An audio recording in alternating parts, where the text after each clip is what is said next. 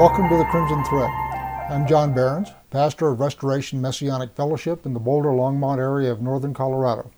Our website is crimsonthread.com. This study was recorded during our normal Tuesday evening Bible study. Enjoy the study. I would like to do Malachi.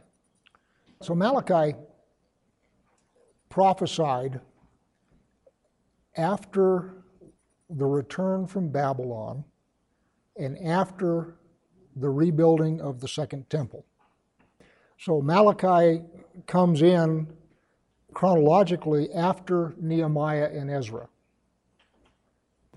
It's organized around a series of statements by God, answered by sarcastic questions from the priests, and then a discourse by God.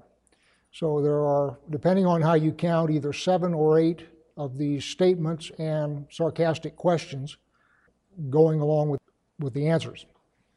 Now, if you go back to Nehemiah, when Nehemiah came back, he and Ezra rebuilt the walls, rebuilt the temple. A lot of the Jews basically went native. So they were marrying Canaanites, or whatever the ites were at that time. Comment was that some of their children don't speak Hebrew anymore, they just speak whatever the local Canaanite languages are. The upper class Jews were oppressing the lower class Jews by lending at interest so that their fields were all mortgaged and they couldn't make any money. So one of the things that Nehemiah did is he instituted a bunch of reforms. He made, especially the Levites, put away foreign wives. He made them restore lands and property that they had taken by non-Torah practices. Torah says that if your brother falls into hardship, you can lend him money, but you can't do it at interest. So they were not obeying the year of release. I mean, they just weren't doing Torah.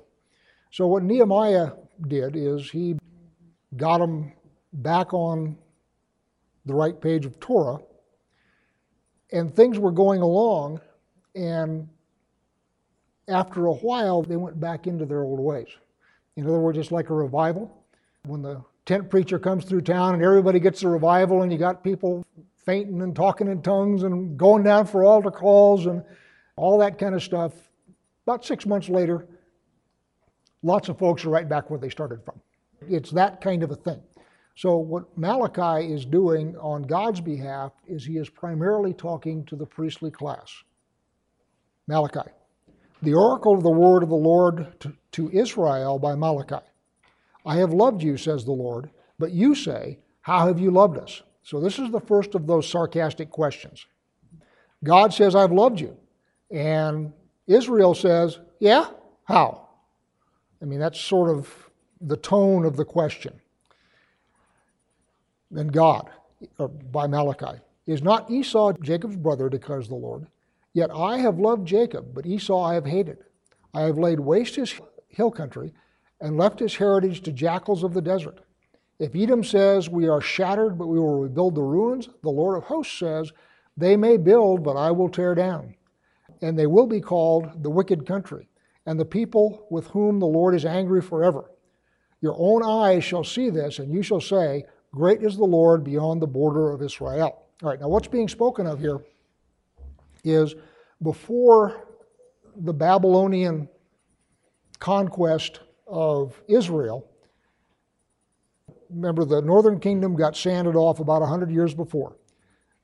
Judah started making pacts with the surrounding neighbors with the intention of throwing off the Babylonians. The Babylonian invasion came in 2 stages. They conquered the Assyrian Empire, which is the empire that destroyed Israel. So Babylon takes over from Assyria. Babylon comes down and doesn't conquer Jerusalem, but puts them under tribute. And furthermore, puts all of the surrounding small countries, to include Edom, under tribute. That means we're not going to conquer you. You're an independent country, but you got to send us X amount of money and stuff every year. During the interval, between when they got put under tribute to Babylon, Israel got restive and started making alliances with the other small countries in the area with the idea that they were going to throw off the Babylonian yoke. At the time, Babylon was busy with someone else, and I don't remember who off the top of my head. Sort of like when the United States Revolution, the only reason the United States Revolution succeeded is because the French were giving the British a hard time. So the British Empire was focused on dealing with competition and warfare with the French, and the American colonies were just sort of a sidelight, and the Americans took advantage of that situation to gain their independence. What Judah is trying to do the same thing while Babylon is engaged with somebody else. And while that's going on and their attention is not focused on us, maybe we can break away and become truly independent again. Well, that didn't work. Nebuchadnezzar came back down with an army and conquered the place and sanded it off flat.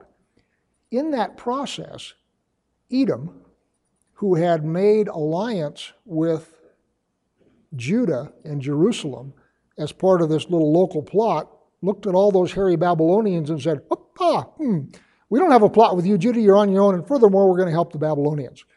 So the Edomites turned and stabbed Judah in the back when Nebuchadnezzar came down.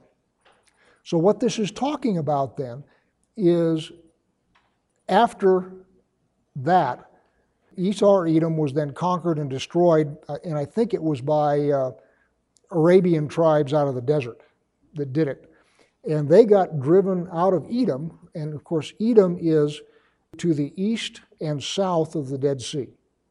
So Edom got destroyed, and the remaining Edomites fled across into southern Israel, southern Judah, and they became the Idumeans. And the Idumeans, you all recognize, of course, are the line from which Herod came. Herod is an Idumean, which means he's an Edomite, which means that he is a remnant of the destruction of Edom as talked about here in this first vignette in Malachi. The first of the questions, God says, I've loved you. Israel says, yeah, how? And then God explains how he has dealt with the Edomites on their behalf. Now down to verse 6. A son honors his father, and a servant his master. If then I am a father, where is my honor? And if I am a master, where is my fear? Says the Lord of hosts to you, O priests, who despise my name.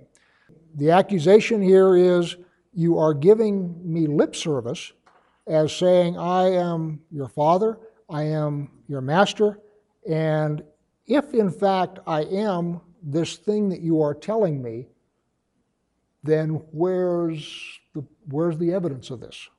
And then the sarcastic response is, but you say, how have you despised your name?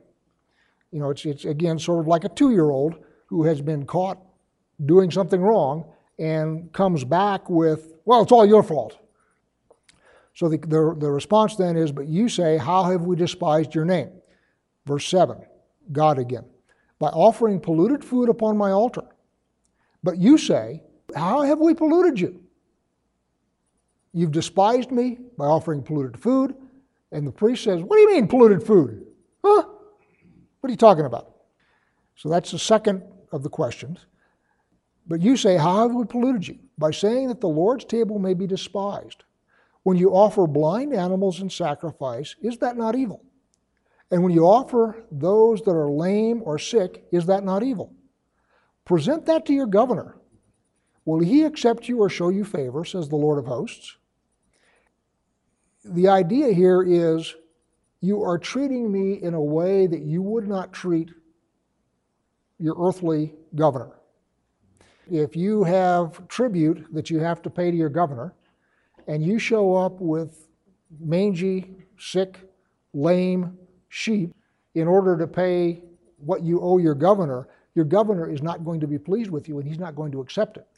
Yet you bring those to me and expect me to accept them. What's going on there, and it happens to this day. How many people do you know that bring their junk to church? Oh, I've got this old dishwasher. I have a brand new one now, and I'm sure the church could use this dishwasher. People do it all the time. They think that the church is a place where you get rid of junk that you don't want and you don't want to have hauled off. So you take it to the church and the church then hauls it off and you're supposed to get a tax deduction and people are supposed to look upon you as if you're very generous. I will tell you quite frankly, God doesn't want your junk. Doesn't need your junk. Not you personally, but you understand what I'm saying. The deal here is your governor's got skin on. If you mess with your governor, he can come and take your stuff and put you in jail and do all sorts of stuff.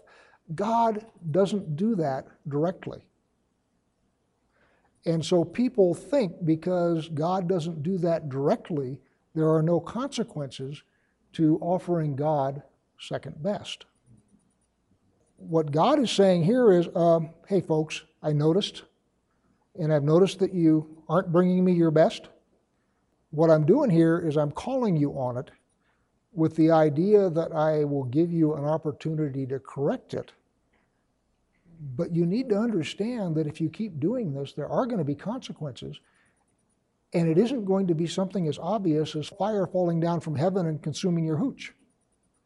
I mean, it'll be obvious that things aren't going well, but there won't be an obvious tie. Whereas with the governor, if you take him a blind sheep, he'll just kick you out, throw you in jail, come and steal your stuff. Very direct, very clear, and you know exactly what the consequences are. So what people tend to do is they tend to accommodate the thing that they can see and put off the thing that they can't. So that's what is being said here. All right, now down to verse 9. And the grammar here is a bit awkward. And now entreat the favor of God that he may be gracious to us. With such a gift from your hand will he show favor to any of you, says the Lord of hosts. So what is being said here is, you offer me this blind stuff, and then you entreat my favor. As if I should be grateful for this junk you're bringing into my temple. So this, and now entreat the favor, it could also read, and then you entreat the favor of. And with such a gift from your hand, will he show favor to any of you? In other words, is he going to give you any favor when this is the gift that you brought him? Verse 10.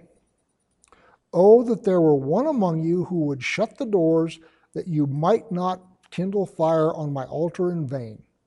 I have no pleasure in you, says the Lord of hosts, and I will not accept an offering from your hand. So what he's saying is, you guys are going through the form of religion. In other words, the temple doors are open, the sacrificial fires are going, you get sacrifices at the appropriate schedule, but the stuff you're sacrificing is in fact junk. And what I really wish is somebody would have the sand just to shut the doors and stop. Because it's really ticking me off, is what God is saying. Verse 11, for from the rising of the sun to its setting, my name will be great among the nations, and in every place incense will be offered to my name, and a pure offering. For my name will be great among the nations, says the Lord of hosts. But you profane it when you say that the Lord's table is polluted, and its fruit, that is, its food, may be despised. But you say, what a weariness it is, and you snort at it. So what they're saying is, and this will be developed a little as we go down here, hey, we just came back from Babylon. We've been in captivity for 70 years. We've rebuilt the walls. We've rebuilt the temple. And it doesn't look like we're any better off than we were before. Where is the promise of the Messiah? Where is the greatness that you said you would restore? What they're saying is, oh, what a weariness it is. In other words, we've been doing these sacrifices and stuff, and it hasn't been doing us any good. And the whole thing has become routine, tedious, boring. we're burned out. We don't like it anymore. We'll keep doing it, but we don't like it. And what God is saying to them is, it's very obvious you don't like it. So verse 13 again. But you say, what a weariness this is, and you snort at it, says the Lord of hosts. You bring what has been taken by violence, or is lame or sick, and this you bring as your offering? Shall I accept it from your hand, says the Lord? Cursed be the cheat who has a male in his flock and vows it, yet sacrifices to the Lord what is blemished. For I am a great king, says the Lord of hosts, and my name will be feared among the nations. And what they're doing is they're cheating people out of livestock, and they're keeping the best for themselves, and they're culling out the junk, and that's what they're sacrificing to God. So not only is it not the best, it is also not honestly gained. Chapter 2. And now, O priest, this command is for you. If you will not listen, if you will not take it to heart to give honor to my name, says the Lord of hosts, then I will send the curse upon you, and I will curse your blessings. Indeed, I have already cursed them, because you do not lay it to heart. Behold, I will rebuke your offspring, and spread dung on your faces, the dung of your offerings, and you shall be taken away with it. So shall you know that I have sent this command to you, that my covenant with Levi may stand, says the Lord of hosts. All right, now what does that mean? That my covenant with Levi may stand. What he's saying is, I have a covenant with Levi, and I am not abrogating it.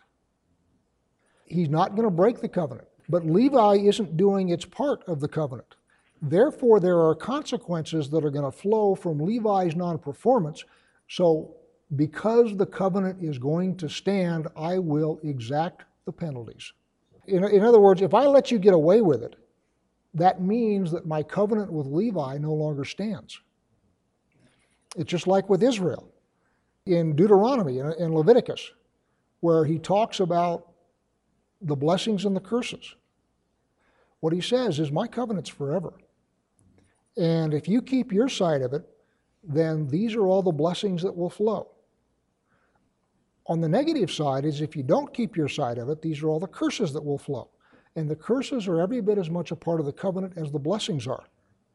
So if the covenant is to stand, and if the covenant is to be eternal, when you guys don't keep your part, I must do the things that are on the negative side of that covenant in order for the covenant to remain standing. 5.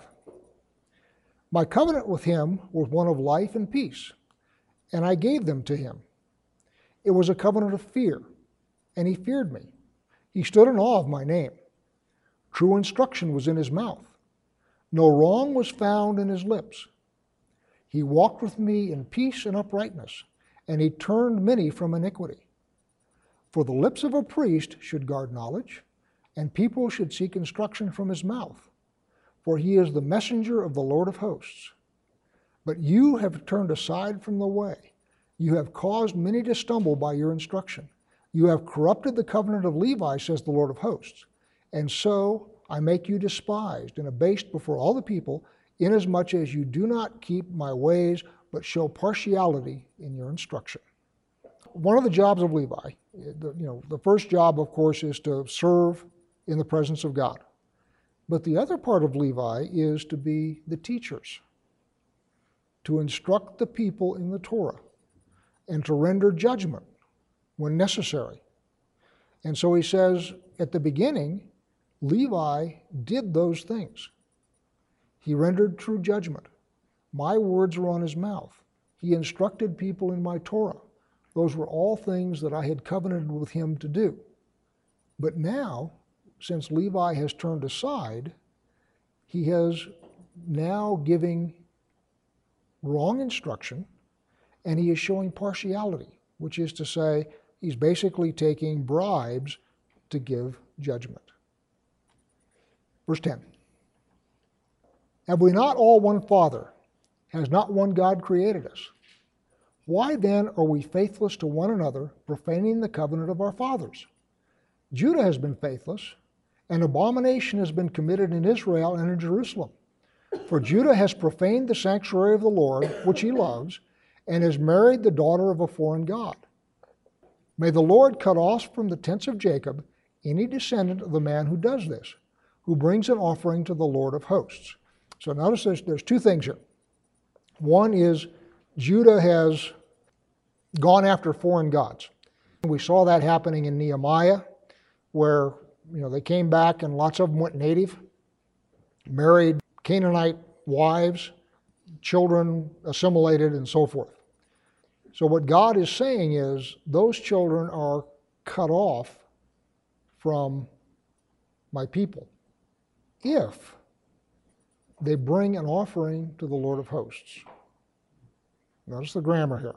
In fact, let's read the Tanakh, make sure that the grammar is the same. Have we not all one Father? Did not one God create us? Why do we break faith with one another, profaning the covenant of our ancestors? Judah has broken faith. Abhorrent things have been done in Israel and in Jerusalem. For Judah has profaned what is holy to the Lord, what he desires, and espoused daughters of alien gods. So this is daughters of alien gods. What I am suggesting is Canaanite women. May the Lord give to him who does this no descendants dwelling in the tents of Jacob, and presenting offers to the Lord of hosts. So what he's saying is the people who have married Canaanite women, may those people get no descendants dwelling in Jacob who also sacrifice. In other words, you're not going to dwell among the tents of Jacob, which is to say you're not going to be an Israelite, and furthermore, you're not going to be able to sacrifice. Verse 13, and this you do as well. You cover the altar of the Lord with tears, weeping and moaning, so that he refuses to regard the oblation anymore and to accept what you offer. But ask, because of what? Because the Lord is a witness between you and the wife of your youth, with whom you have broken faith, though she is your partner and covenanted spouse. Now, who is he talking to here? Priests. The laws of marriage are different for priests. So what he's saying here is, you priests have broken faith with the wives of your youth. And you cover the altar of the Lord with weeping. In other words, you come in, you basically have multiple come to Jesus meetings, but your actions don't match. All priests are Levites, but not all Levites are priests. In other words, the priests are Levites who are also sons of Aaron. You also have lots of Levites that are not sons of Aaron who are Levites but not priests. And in the Torah, the rules of marriage for a priest are different than they are for a normal Israelite. Verse 15. Did not the one make all, so that all remaining life breath is his? And what does that one seek but godly folk? So be careful of your life breath. Let no one break faith with the wife of his youth. So what he's saying here is, I made you one flesh. And when you break faith, you basically go against your own life breath. 16. For I detest divorce, said the Lord, the God of Israel, and covering oneself with lawlessness as a garment, said the Lord of hosts. So be careful of your life breath and do not act treacherously. So he hates divorce, and he also hates lawlessness. And when he says covering yourself with lawlessness as a garment, what do you suppose he's talking about there? There's a saying, and I will paraphrase it because I don't remember it exactly, by a Frenchman named Bastiat. I think that's how I pronounce his name. And he says, when a people lives by plunder, they will make laws that legalize plunder, and they will make philosophies that glorify it. That's what socialism is, a philosophy that glorifies plunder. So this idea of covering oneself with lawlessness as a garment means that you have taken on lawlessness as the rule and philosophy of your life, and you wrap yourself in it. If you go against someone who is a socialist and say, wait a minute, how are you taking money from him and giving it to him who won't work? You cold-hearted son of a, you have no compassion whatsoever. You are mean and greedy. So what they're doing is they have got a philosophy around them that justifies plunder. And there's a difference between charity, which God commands, and plunder, which God abhors. So if you are to look at a person who is naked, homeless, and powerless, and you are to take open your own wallet and say, here, go buy yourself some food, here, come sleep in my barn, here, come, that's charity. God highly approves of that. But if you see that same wretched person and you say to your neighbor, all right, give me your money, I'm going to go help this guy. And oh, by the way, I'm going to take a cut as my fee for doing that. God does not approve of that. Does everybody see what's being talked about when we say covering oneself with lawlessness as with a garment? It is not simply behaving badly. Everybody behaves badly from time to time. We all do. It is setting yourself up with a systematic, legal, and philosophical system that justifies wickedness. So I'm in Malachi 2:17. You have wearied the Lord with your words. But you say, how have we wearied him? By saying everyone who does evil is good in the sight of the Lord, and he delights in them. Or by asking, where is the God of justice? So now there's two questions there. Nobody will come before God and say, he who does evil is good. That isn't how it will be phrased. How it will be phrased is, look at that wonderful government program that we have put together to do this. God looks at that program and says, that's evil. And what you're doing is you are saying that those who do evil are in fact doing good. So it is not the case that, for example, if you were to walk down the street and there was a mugger, and you grabbed that mugger and you brought him in before God and said, God, look at this mugger. He's doing good work by mugging. That's not what's being said. It's more subtle than that. God sees through it, and he calls it evil. Man, by his philosophy, calls it good. And so what you see is the juxtaposition between God's viewpoint and man's viewpoint, which we talked about extensively in Jeremiah when we tried to figure out how to figure out what truth is. Because one of the things that happens with people with clever philosophies is they take people captive. There are a whole lot of people who are on government programs who think that they are deserving, righteous, virtuous. I'm owed this. They have been fooled. Now, don't get me wrong, the people who set them up are not fooled at all. They know exactly what they're doing. But there are lots of people who have been fooled. So the question becomes, how do you discern what's true? And what Malachi is doing here, God is doing through Malachi, is he is saying, you're calling this good. I'm telling you it's evil. Because it doesn't line up with my Torah. Or a question, the other one is, or by asking, where is the God of justice? And again, one of the things that I recommend, and I don't have time to do it right now, is go read Psalm 73. Because it asks this question. And the question is, you have got all of these people who are not following your Torah, yet they are prospering. What's with that, God? I'm sure you've all asked that question. Why aren't you striking down some of these people, God? Why are they prospering? Why are they living quiet, fat lives and dying in peace? That's the question that's being asked. And of course, the obvious corollary to my lightning-fast human mind is, maybe that's the way I should behave. And that's the temptation. That's the temptation. And Psalm 73 is really excellent when the bastards have got you down. One of my favorite psalms when things are not going right. All right, I'm gonna save 3 and 4 for next time, because I got enough to get about halfway through 3, but then there won't be enough next time without 3 and 4. So with your kind permission, let's stop there, and we'll pick it up at 3 next time. Would somebody like to close in prayer?